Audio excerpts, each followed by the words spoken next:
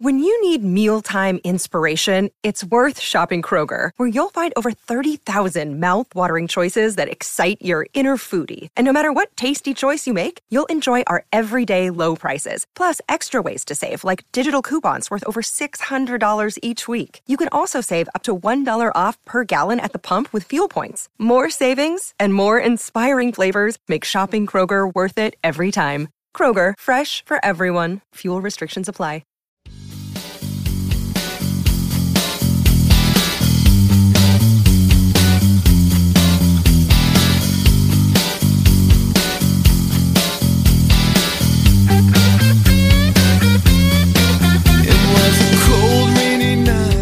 Pittsburgh Steelers fans, hello.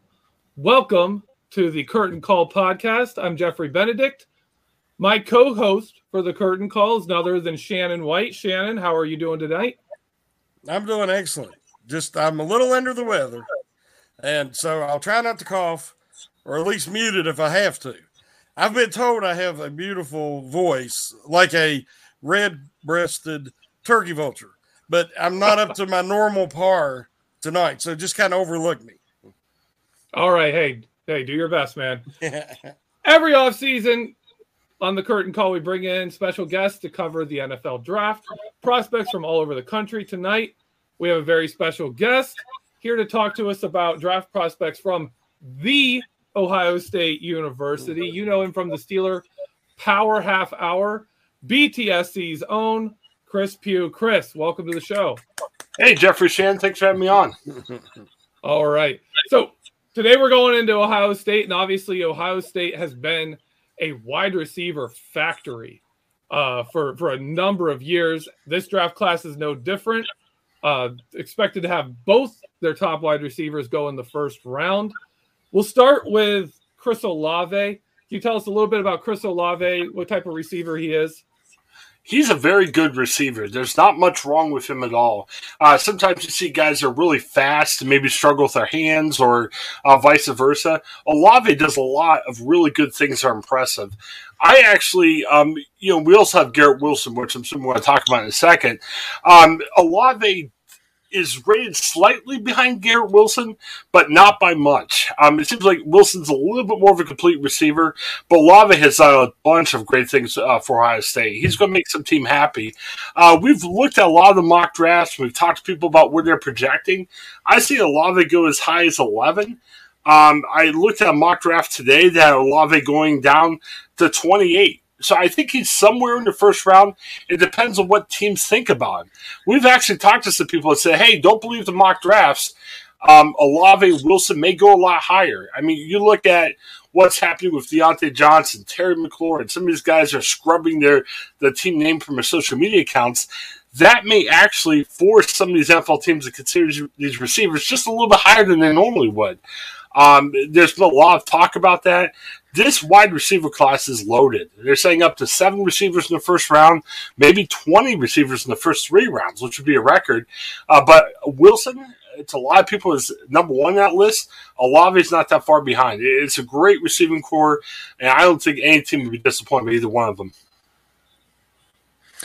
Yeah, I agree. And it's basically, which guy's going to be a better fit, for your program. And I think Olave is really just a natural. He's a complete receiver that way. He catches the ball so clean, and he seems like he's just always under control. Somebody recently compared him to Lynn Swann in one of our discussion threads, and I'm saying I won't go that far because, the Swann's leaping ability and big play ability. It's hard to compare anybody, but his gracefulness and the way he moves is kind of Swann-like. You are really familiar more than I am with Wilson. Who does he remind you of? To me, just what I've watched, he reminds me of McLaurin. But, because where you've watched both of them, do you see similarities there? Yeah, that's a good example. McLaurin, he's actually an Ohio State guy too. Mm-hmm. I get jealous. We back the Steelers here. Jamar Chase was a franchise changer, not just a good rookie receiver. Mm-hmm. And I kind of look at it and say, man, could Wilson or Olave be that guy for wherever they get drafted? I'm not quite sure either one of them are up to the Jamar Chase standard, but I think these are guys who could easily become number one, especially Garrett Wilson on a team that's in need of a wide receiver. I think Chris Olave may not be a definite one, but they're definitely in the mix. But Shane, to answer your question, I think McLaurin's a good comparison for Wilson. Wilson can just catch. I mean, he catches balls at the high point.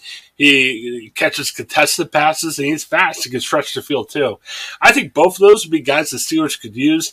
I just don't see Wilson being there at all at 20 unless the Steelers trade up. And if they trade up, I don't think they're trading up for Garrett Wilson. Yeah, I can see that. With the Steelers at wide receiver, we obviously have Chase Claypool and Deontay Johnson through this season.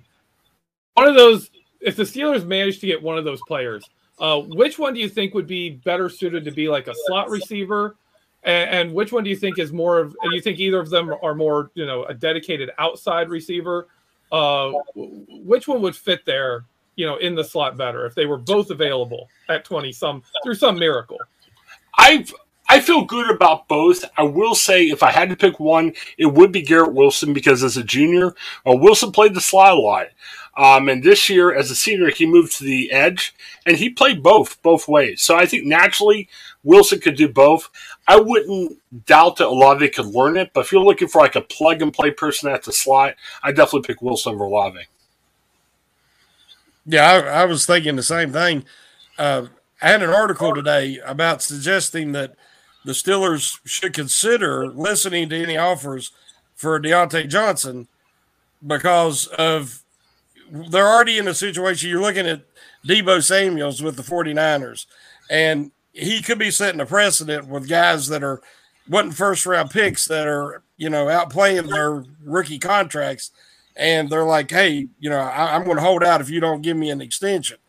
I'm not sure that Deontay Johnson would think that way, but in the system, the way that it's going to be this coming year, with Benedict not going to be there, hopefully the offensive line is going to be better and the running game. They will probably, hopefully, be doing a lot of snaps behind center, rollouts, misdirection plays, and hopefully more of the skill set players will be involved this year. Where last year it was like you got less than 2 seconds to get the ball out. Who's the guy who always can get open the quickest? That was Deontay Johnson. So he led the league in targets. This year I don't know if he is going to see that same amount of opportunities.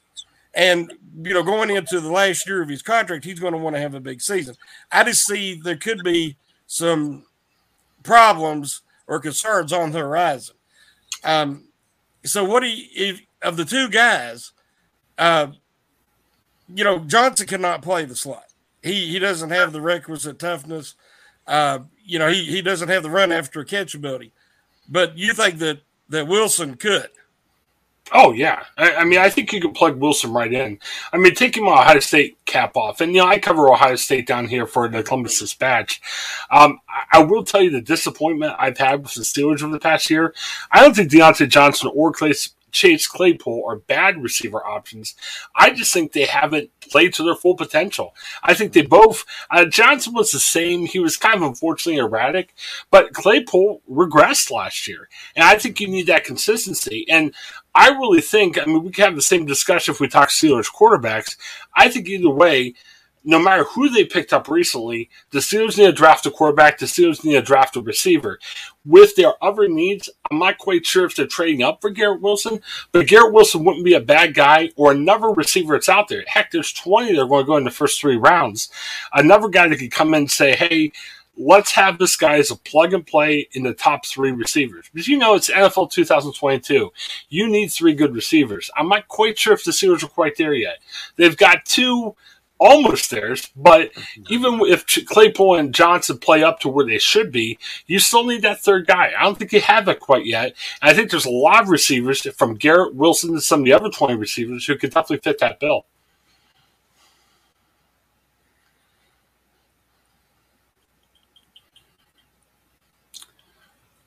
Jeff, we lost your volume a little bit there. Sorry, I muted myself. Sorry. We had a little bit of chaos here. But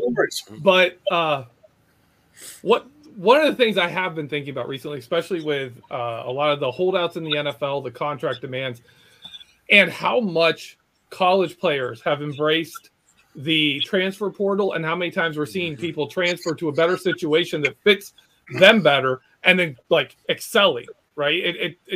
That's happening all over the country.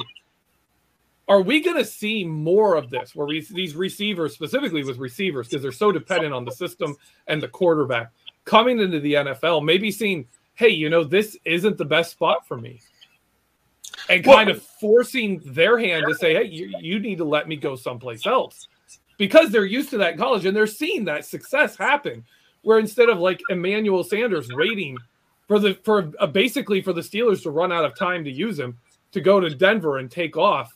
Do you think it's likely that we could see receivers taking more charge of their careers and saying, hey, send me to some place where I fit better?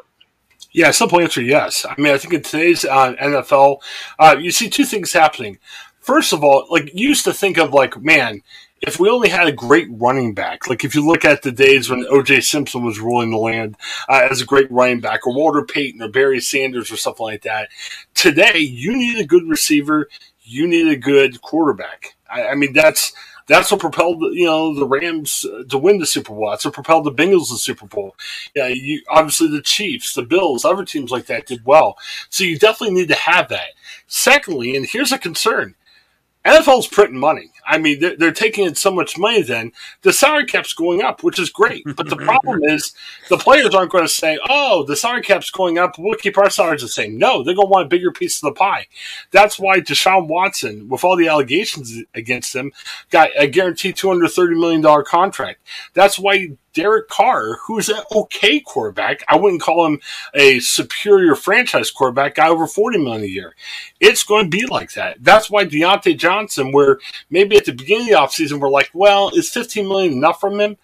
It's not going to be enough. And not to say Deontay Johnson's a franchise receiver. The cost of doing business in the NFL is going way up, where even an above-average receiver, that I believe Deontay Johnson is going to ask for more money. So the thought is how do you combat that? And this is going back to what we're talking about, the NFL draft. What's interesting is you can get these guys on rookie contracts. That was a hard thing with Ben over the past couple of years for the Steelers. He wasn't the Ben he used to be, and you're paying him $35-40 million off your cap. If the Steelers get lucky and have a success, either with a draft pick or Trubisky, you're paying that guy a rookie contract or just a little bit above that. You have so much more money to spend on other places. That's why the Bengals are in good shape this offseason. So, I mean, you're right. It's going to be a problem. People are going to ask for more money, and teams are going to have to figure out how to deal with that. But the good thing is at least they'll have more of a salary cap to work with. It's just going to be a lot more expensive league to play in if you're an owner. Yeah, the increase in the salary cap is about like getting a raise, and then you have inflation, so you really don't see the benefit of the raise. We have the Jacksonville Jaguars to thank for the situation, I believe, because they reset the receiver market by overpaying for two mediocre wide receiver 2 guys that, Kirk has potential, but they overpaid for 2 guys because nobody wants to go to Jacksonville. So you have to overpay to get guys to come in to play with Trevor Lawrence. Well, then the Browns go, and they overpay, go absolutely crazy to get Watson because, again, nobody wants to go to Cleveland. And so those teams are resetting the market, basically bidding against themselves like the Yankees did with Alex Rodriguez back in the day. And those guys screw up the whole market for everybody. That being said, I'm going to kind of throw a little curveball with that. Sure. You are familiar with Jameson Williams because he went to Ohio State, and he was sitting behind these 2 guys. And so I'm assuming that they were better fits that kept him off the field because he goes to Alabama, and everybody talks about this year's crop of receivers. There isn't a Jamar Chase. There isn't that superstar guy. There's a lot of really, really good guys, but there isn't a guy that's going to make that kind of difference. I've heard that. Of the guys out there, to me, Jameson Williams and that speed and that big playability is more like Chase and has more of that splash playability than anybody else. What was the reason, from your view, that Williams couldn't get on the field with Ohio State. Yeah, it may have been I don't know the exact reason why he didn't get on the field for Ohio State, but it could be a perception than anything else. It could be saying, hey, maybe this year I'm number 3 at Ohio State. I can get better numbers if I go somewhere else like Alabama. Ohio State's a different bird. A couple of years ago, they had a choice whether to start Dwayne Haskins or Joe Burrow. And if you look at today, with Burrow getting the Super Bowl, you say, okay, Burrow was the right choice. Well, it was a wrong choice because when Ohio State picked Haskins, the next year, Haskins shattered every Ohio State passing record by throwing for 50 touchdowns. So, it's kind of like comparing apples and oranges. Maybe at that particular time, Jameson said, hey, where do I stand with you guys? Now, Ohio State's like, great, you can play.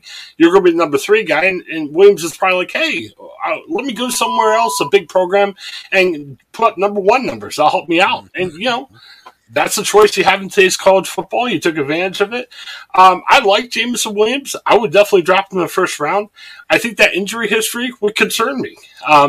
That's something that you want to make sure he's healthy and you want to make sure he's okay. There's a lot of guys like that in the draft. We look at Jameson Williams. We look at Stingley from LSU. If they didn't have that injury history, those guys would probably be top 5. So that's one concern that I would have in drafting Williams over Olave and Wilson as we sit here right now. All right, real quick, I want to get before we have to let you go. Sure. I want to get into some of the other prospects here. Jeremy Ruckert, tight end from Ohio State. He looks, and I've seen him compared to it. I watched a little bit of film, not much, but he's drawn some comparisons to Pat Freiermuth. Just on an offense where he could never be one of the higher end targets. Like he was never. You got Garrett Wilson and Chris Olave. You're never going to be one of the top end targets. Right? Is he that? Does he have that kind of potential? Do you see that, or is he a guy who thrives in an offense because of the guys that draw attention away from him? If you need a tight end, Jeremy Ruckert would be an interesting guy to put on your team. He's a really good blocker. Geoffrey, as you said, he's got a lot of potential in passing. I'm not sure if it's fair to compare him to Freiermuth right now. I think he could develop into that. So if you're looking at, and I don't see the Steelers in need of a number 2 tight end, but if you're in need of a number 2 tight end, I think he's a guy you can put in right away because he won't disappoint you with blocking and you can help him develop his receiving game. He's an interesting prospect. I see him, I've heard 5th round for him, which may not be the worst thing even for the Steelers. They think they need a tight end even at number 3. But he's a good guy. I wouldn't invest a ton into him because he's got a lot to prove. There may be better options out there, but Ruckert's a good guy. He's never complained. He's been a great blocker. And when they've asked him to catch the ball, he's done well. If I remember right, it was the Sugar Bowl, I believe, last year when Ohio State had the big win over Trevor Lawrence. Ruckert caught a couple touchdowns. They called upon him and he succeeded. He did well. I just don't think you should overdraft Ruckert, but I think Ruckert could be a solid guy that could be a good part of your team. I just wouldn't compare him to elite tight ends right now. Okay, Shannon, if I can follow up real quick, I'm sorry. Sure. Got cut you out here. You got 2 offensive linemen, Nicholas Teddy Frere and Thayer Munford. They have both, I believe, played multiple positions on the line. Where do you see them going in the draft? And would either of them be kind of I think the Steelers have room to add a tackle with some flexibility to play some other as a backup kind of to develop. Do you see either of those being a fit for the Steelers offense and kind of what we're looking for in a tackle? They could be. The first guy we're looking at like maybe round 2, probably round 3. I think the thing with the tackles is what do you want to do there if you're the Steelers? You got Dan Moore who showed some promise at the end of the year. You got Chucks that he's a work in progress. I'll be polite tonight and say that. I don't know if Freddie Fair or Mayford, sorry, I can't talk tonight. If either one of those guys are a plug and play as a tackle, I think you could draft them. I think the Steelers definitely need a tackle. I think as long as you don't overdraft them, they're a good choice. I just don't know if you could say, hey, Choke, Stanmore, you can't start because these guys are going to come in front of you. These are developmental guys. Mayford's a 4-year starter, which is good. But Thayer, is picked as a 4th-round guy. The first guy, he only played 2 years. He's got a lot of potential. But like I said, I'm not sure if you can start him right away. Okay, Shannon? Well, I was going to say that the tight end position this year, man, it's real average. Thankfully, I was real upset when the Steelers took Freiermuth last year over Humphrey. But then looking at this year's tight end class, Freiermuth would easily be the number 1 tight end in this class. So, when you look at value that way, he was a good pick. And I think both of those tackles for Ohio State could be good project guys. To, either one of them bring them in, let them develop. But again, like you said, they're not plug-and-play guys. But if Moore and Chooks works out like hopefully they will, the Steelers don't need that right now. But they do need depth at tackle. So.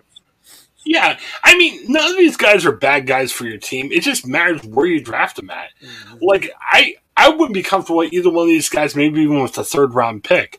If you get these guys in the 4th round or later, that's good. But a 4th-round pick isn't someone you definitely want to start. And it's kind of like thinking, is there other needs that the Steelers have at this position that might be more demanding for the Steelers? It's a classic issue that they're facing with their number 20 pick. I mean, yeah, it's very intriguing, to get a guy like Malik Willis if he's still around, but he's a developmental guy. And you might sit there and say, well, there could be other guys that we could start right away on the defensive line, the safeties. And I kind of look at that as the same issue that you'd be facing if you draft one of these Ohio State offensive tackles. They could be great, but if you need help right now, I'm not sure if you can always start them, but I'm not sure if that'll be a great option for you this first year. Just to finish off our draft prospect talk, I know we're running out of time here. Is there anyone left that you look at going into the draft for Ohio State that really stands out to you as a player that could be a diamond in the rough, someone that is either getting underrated or overlooked, or could develop into something more than what they are right now? Of the guys left that could be drafted, I'll give you an intriguing story. Haskell Garrett. He was shot in the face in 2020 on the campus of Ohio State. He was trying to break up a fight. Some people say, hey, is his career done? Is not playing anymore. He came back to Ohio State, and not only did he come back, he had a decent year last year. He had 5.5 sacks, 7 tackles for a loss. And you might say, well, that's not compelling. Well, he's looked at as a 4th or 5th round draft pick, so I'm not saying he's going to go top 10 in the NFL. I love his story. I love his attitude. I think when you look back at Ohio State last year, their offense was amazing. Their defense stunk. And I think partly the problem with Garrett is he played on a really inferior defense. I think Garrett could be that project that could be interesting. You look at the Steelers, I know there's a couple of guys from Georgia that's being looked at as 1st-round picks. If they decide to go elsewhere, maybe receiver, quarterback, or wherever else they go, maybe a Garrett is a guy that, I wouldn't start on day one, but, with Alulu and, Cam Hayward and hopefully Stephon Tuitt, the Steelers may not have to start him year one. So that could be optional if they choose to wait to 4th or 5th round. He's a good story. Will he pan in the NFL? We don't know.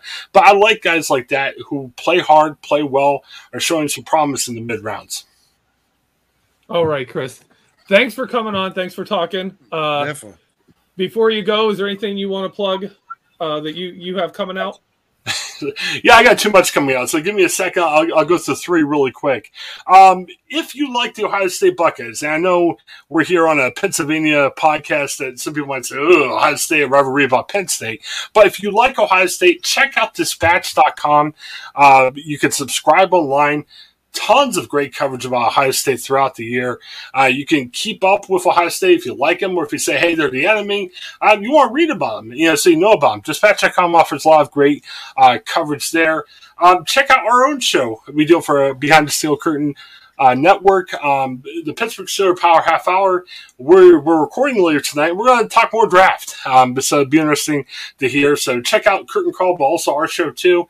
And then Paul, Joe, and I, the guys who do the Behind the Steel Curtain show, we also have a separate show called Etc., where we just talk about fun pop culture stuff. We get a little goofy. We take our Steelers hats off.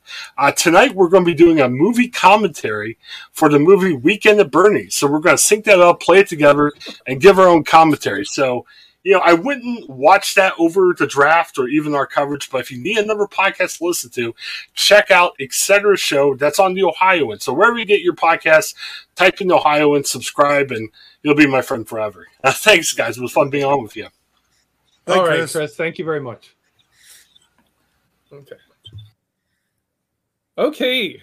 Shannon, of all the Ohio State prospects we're looking at here, and thinking like what they would probably take for the Steelers to get them, which one stands out to you that says that's a guy that you would really like to see the Steelers go get? Well, the Steelers, as you know how I feel about it, they need wide receiver help. They need an influx of talent. And they need, I think, both the slot and on the outside. So I like Wilson because, as Chris said, he can play at both. He has that versatility more than Olave. So I think that the value pick is his last name Frere. Is that how you say it? Yeah, Petit Frere. Frere, yeah. He was one of the top tackle prospects coming out of high school. He was a 5-star, which, Ohio State gets a lot of them guys. And he's never had the huge season or the breakout season, but he has put up some good film. So I think that, like we was talking earlier there with Chris, if you get him, the Steelers don't have a 5th rounder. So if you pull the trigger in the 4th, it's a guy that could set, a year, maybe be a swing tackle. It might, because he does have the pedigree to develop into something more. Yeah, that's actually one of my favorite picks looking over this class has been Petit Frere, because he has versatility. He has the size, he has the length that the Steelers like in their tackles. He can play both sides. Like, he's just a natural swing tackle with good potential going there. For the wide receivers, I actually like Chris Olave a lot for the Steelers, because I don't think they need a volume target like a Garrett Wilson. I think they need a guy who can impact the game with some big plays, which Wilson can do, but I think you could get Olave a lot later than Wilson's going to go. I think there's a potential you could see him fall, but I think I can speak for both of us. I'm just going to assume you agree with me, and I'll give you a chance. But no wide receiver in this class is really a guy that I'm going to say we have to go get that guy, because there's so many that you can sit there and say, okay, we'd love this guy, but the gap between him and this other guy we could get isn't that big. So if this guy goes here, we can wait and see who falls, right? We can, and even if you go 2nd round, you're probably still going to have some good options for maybe not a superstar receiver, but a guy who's going to impact your offense and be a player that's going to help. Would you agree with that? Oh, I definitely agree. We both get draft crushes. And each year, my ones I've had in the past, which I won't go back over, but Creed Humphreys. But this year, I love Chad Muma, an inside linebacker out of Wyoming. And a receiver, I love Sky Moore from Western Michigan. Sky Moore, he's a local kid. He's grew up loving the Steelers. He grew up trying to emulate Antonio Brown, the work ethic part, hopefully not the character part. But he reminds me of AB in that he is smaller, but he's compact and he plays much bigger than his size. He breaks a lot of tackles. He's hard to bring down. He runs the ball almost like a running back, kind of like a smaller Deebo Samuel. I think he is a great fit for the Steelers. I think he's a guy who could play in the slot, because you cannot put Deontay Johnson in the slot. Yeah, but you can put a guy like Sky Moore. He could come in and play immediately.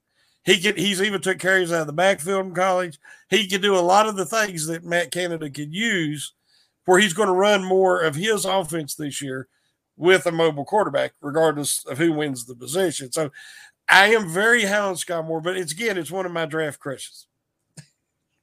I want to ask you 2 questions. We're talking a lot about wide receivers today, naturally, with Ohio State's wide receivers grouping. And we got into, the state of wide receivers in the NFL right now. I don't think this will happen, but if Deontay Johnson came out and said, right, if you're not going to pay me, I'm not going to play. If he came out and said that I'm not playing this 4th year without a new contract, trade me or pay me, which would you lean toward? Which one would you go with? Would you trade him or would you pay him?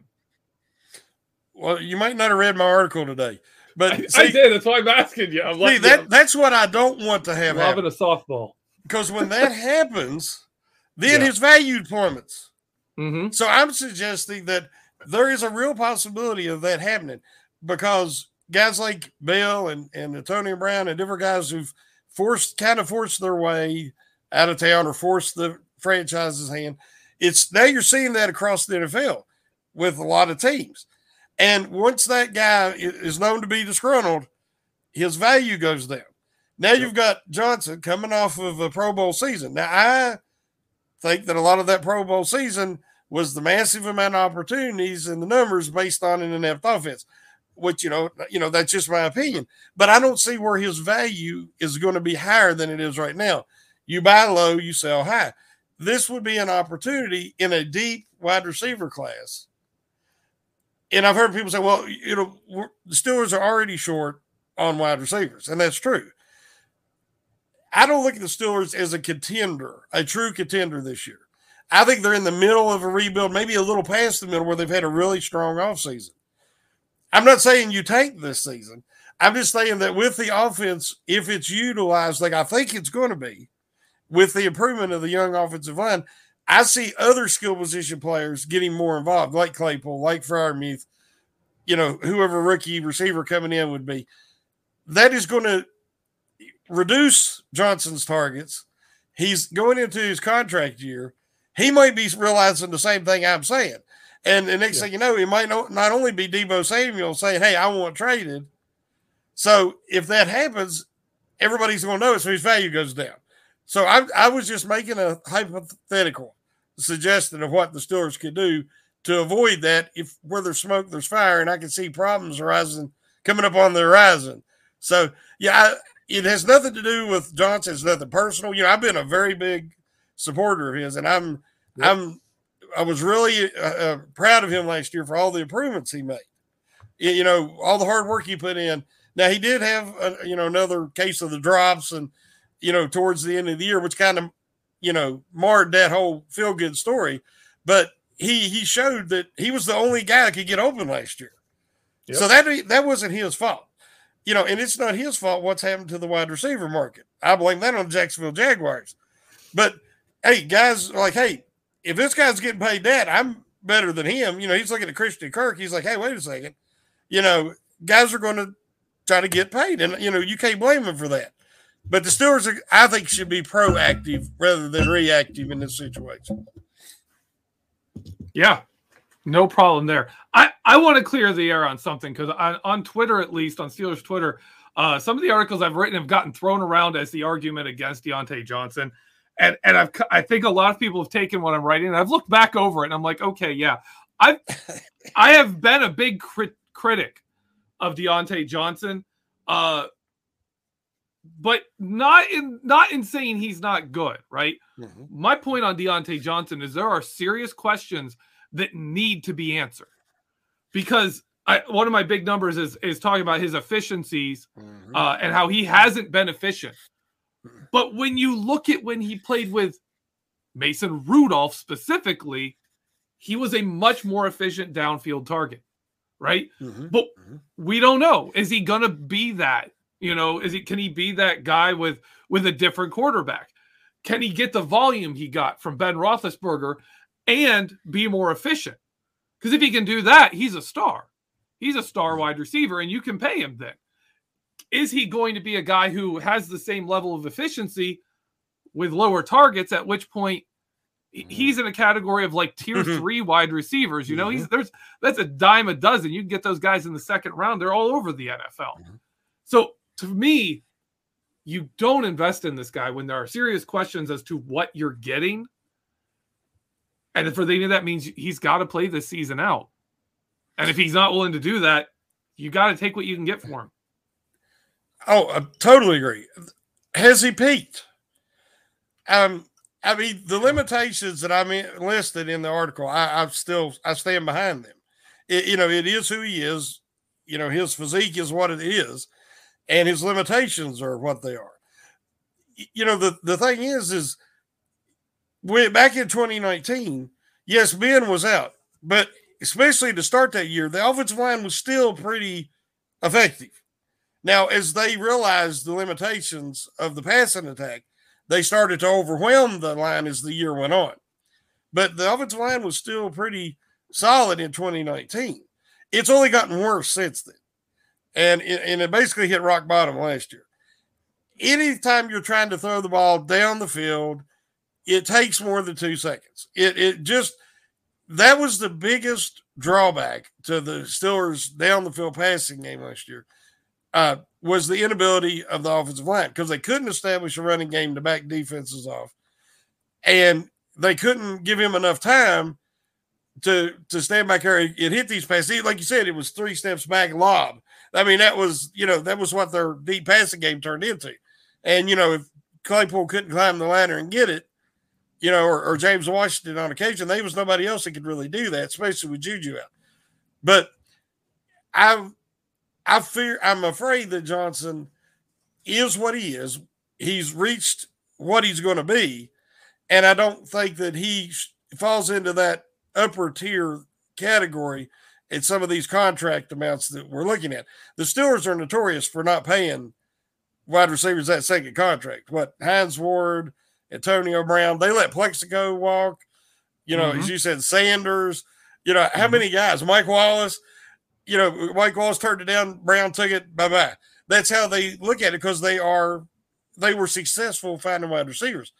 Part of that was because they had a future Hall of Fame quarterback, Ben Roethlisberger, who made a lot of guys look good. Yep. That's not going to be there now. Mm-hmm. So I just don't know how great a fit that Johnson is going to be with Trubisky or with Rudolph or with whoever. Because I do think we're going to see a lot of play action. We're going to see a predominant run attack, and they're going to pass off of that run. And Johnson's strength is getting open really quick. He's not a down the field guy. Yep. He wasn't back when Rudolph was there. He hit some passes. A lot of times his big plays is slants and run, in the middle, in the open field, not breaking tackles or, anything like that. You look at the Steelers right now, they got Claypool, they picked up Boykins. They can look at a Christian Watson or a George Pickens. They could have a huge wide receiver group after this draft. And, that really plays into this new offense, and that they could block, something Johnson's not good at. And that could be a real benefit that way. So that's why I'm basing my judgment on. Again, it's not personal. Like I know yours, you said it seemed like it come across a little negative at times, but it wasn't personal. You're just pointing out observations. And I agree with them. I want to throw this out to you, because this is kind of a radical move.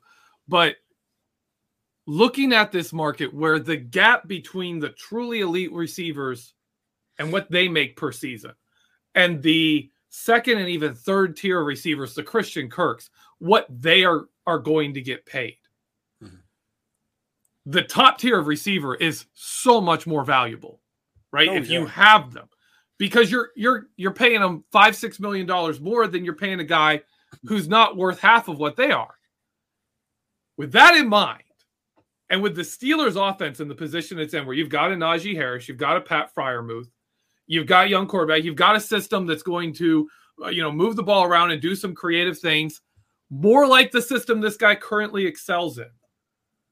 Deebo Samuel, if you have to pay him, I think, was it $25 million? I think 23. I think 23. I think you're going to pay him 25 million, right? You're going to have to pay him that.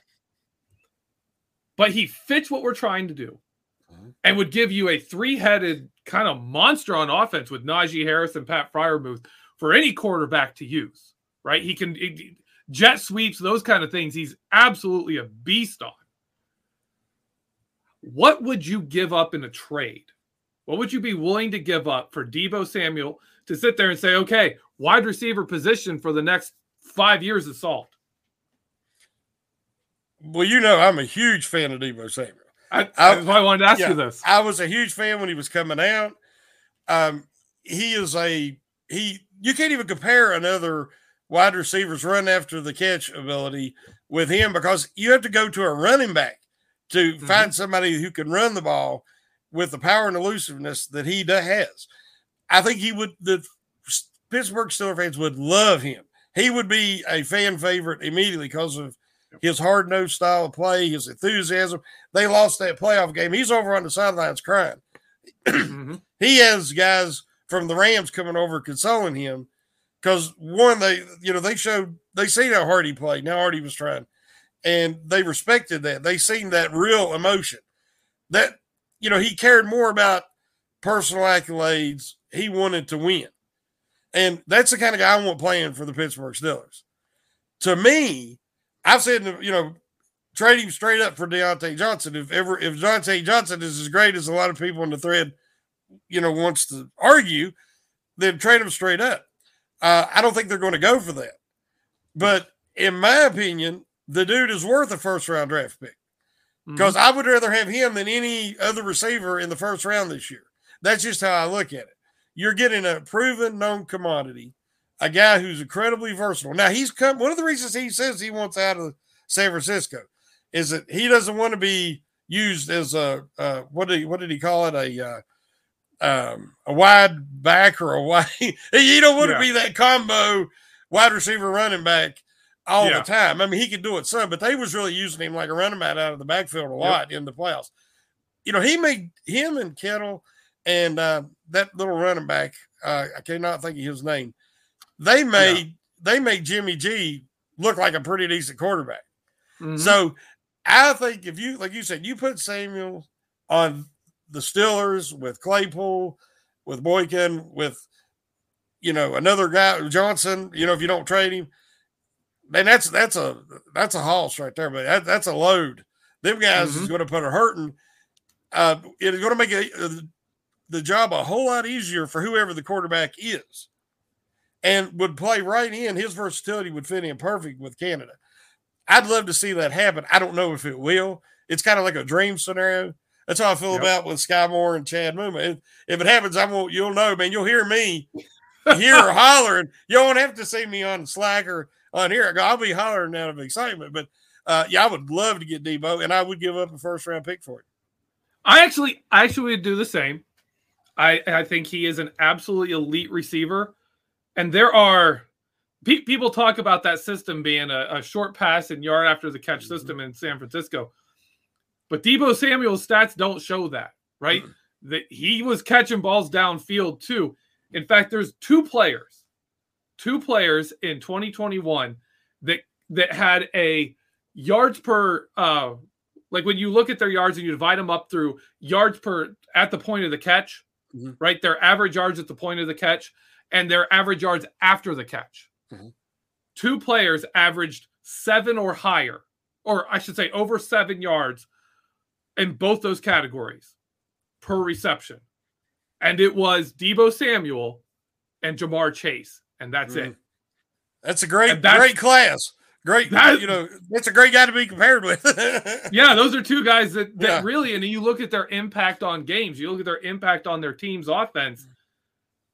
They're that caliber of player. I would absolutely love if the Steelers traded their first round pick and Deontay Johnson for like Deebo Samuel and like a 4th round pick. I'd be great. I'd be like, good move. Way to go. Let's do this. Let's go. Let's be an offense that would, I think, instantly be better than last year's offense. Just simply the talent there. Where do we sign? Yeah, well, I'll sign it right now. Yeah, we're on board. Let's do it, man. Pull the trigger. Tonight, you know what? I'm breaking the piggy bank. You and me will buy the Steelers. We'll get this trade done. Oh my goodness! I can't never get them to return my phone call, so I don't know if they'll try to make a deal with me. Yeah, we could call the Steelers and be like, hey, we're here to orchestrate a deal. Kevin Colbert. We're going to work for you for free here. Yeah, this is a secret. We're going to trade. I'll be Hunt and you can be Con. There we go. We'll take it over. Yeah, they don't need them guys. All right. Before we get going here, I think we're heading up here towards the end. Is there anything you wanna plug there, Shannon? No, my article actually posted today, and we had a great discussion thread on it. It's always good when people understand the premise of the article, the suggestive nature, not when it's not a personal attack. And the vast majority, we had a great discussion. And you see that Johnson is respected within the fan base. I think a lot of people's being honest, about limitations and all. But as far as we've got to the point now, if you try to be honest, whether you're writing an article, doing a podcast about a player, it's almost like, well, you're making a personal attack. That's not it at all. And this has nothing to do with, if you're talking about character, I guess it would be, but that's never been an issue with Johnson. And again, like I said, I foresee some problems maybe coming up with the way this offseason is shaping up at this wide receiver market, but he's never been a problem. I'm just saying that if it becomes any kind of situation like that, then that's going to hurt his value. So that's why that was the intent that the article was written with. And thankfully, we had a great discussion thread, and most everybody got it. I have another article I'm working on, but I'm not to a point I can plug it yet. So that's all I got right now. Yeah, I had mine went out today with Dave Schofield, our Vertex. Last week we did Dan Moore Jr., and we covered his Week 8 game against the Browns where PFF gave him a 0 pass blocking grade. This week, I intentionally avoided this game in film rooms for across the board because the Week 17 game against Cleveland, Ben Roethlisberger's last home game, was so emotional. The team went out and basically played one of the best games around Ben Roethlisberger. Ben Roethlisberger played probably one of his worst games ever. You could tell the crowd, the moment just kind of got to him. I think it knocked him off his killer instinct kind of mode. He was kind of taking it in. He himself was not good. The team rallied, won it for him. But you want to see a 180 in performance by an offensive lineman. Look at that game. Dan Moore Jr. went from barely holding on and trying and just doing everything he could to survive Myles Garrett to absolutely winning that matchup throughout the game. Throughout the game, just consistently beating Myles Garrett. Such improvement in his mechanics, everything. You could tell the guy was just focused and on his game. If you want to see that, man, you want to see the potential upside for Dan Moore. You want to see what we hope he can consistently be. Man, watch that. Go read that Vertex. Look at that one. Really good stuff. I commented on the article. It was an excellent article, and I always enjoy the Vertex. To me, and towards the end of that game, and everybody wants to talk about Garrett was dealing with injuries. Well, so was Moore. Yeah. And so by that point in the season, everybody's dealing with an injury. But to me, Garrett, he didn't try as hard. As that game went on, he got frustrated. And he's like, oh, man, I owned this guy last time, and I can't get around him this time. And at the start, I think they helped build Moore's confidence by giving him a little bit of help more than they did the first time. But still, most of the time, Moore matched up one-on-one. He got the job done. And like you said, complete 180. So that bodes well for the future. Oh, man, this is something. This is not what you throw in at the very end of a podcast, but get excited about it. Man, that is something I see in Myles Garrett all the time. If he has a matchup he can exploit, the energy, the enthusiasm, the power, the physicality he brings is a completely different level than when you see him in a game where he's not having success and he almost just mails it in. Like the one run play I put in there, Myles Garrett gets like two hands on Dan Moore Jr. and just kind of stands there. Yeah. And they're running like right past him. And it's like, Myles Garrett, like you took a loss there, but dang, that was third down, man. Like you got to put some fight into it. He just walled him off, and he let him wall him off. Yeah. Yeah, he just stood there. Yeah. Dan Moore did good, but I also look at that and I'm like, oh, Myles Garrett, where's the energy, man? Your team was Your team was fighting for this thing. You're talking about spoiling Ben Roethlisberger's last game, and you come out and just don't even do anything. He wanted to put Roethlisberger on the tombstone there, in his yard, but he is more freak athlete than he is substance. I find it insulting when they compare him to TJ Watt or Aaron Donald. You watch them guys, their motor, their effort level, the consistency. Like we talked about last week, TJ Watt will be held by two guys, double teamed and held by both of them, and he's still trying to fight through. Yeah. Like you said, Garrett was standing there watching. So there's no comparison. Absolutely. And not at all intended to go there. We had 2-minute little random thing. But love it. Thanks everyone for watching. Yep. Thank you, Shannon, for being on the show with me.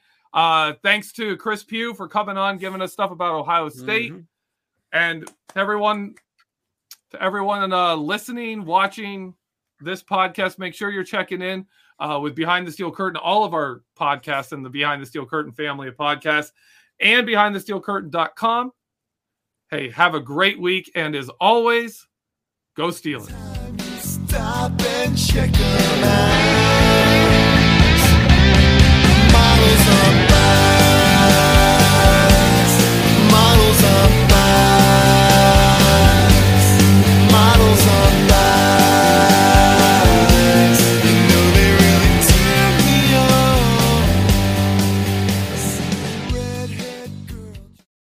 For the ones who work hard to ensure their crew can always go the extra mile, and the ones who get in early so everyone can go home on time, there's Grainger, offering professional-grade supplies backed by product experts so you can quickly and easily find what you need. Plus, you can count on access to a committed team ready to go the extra mile for you. Call, click Grainger.com, or just stop by. Grainger, for the ones who get it done.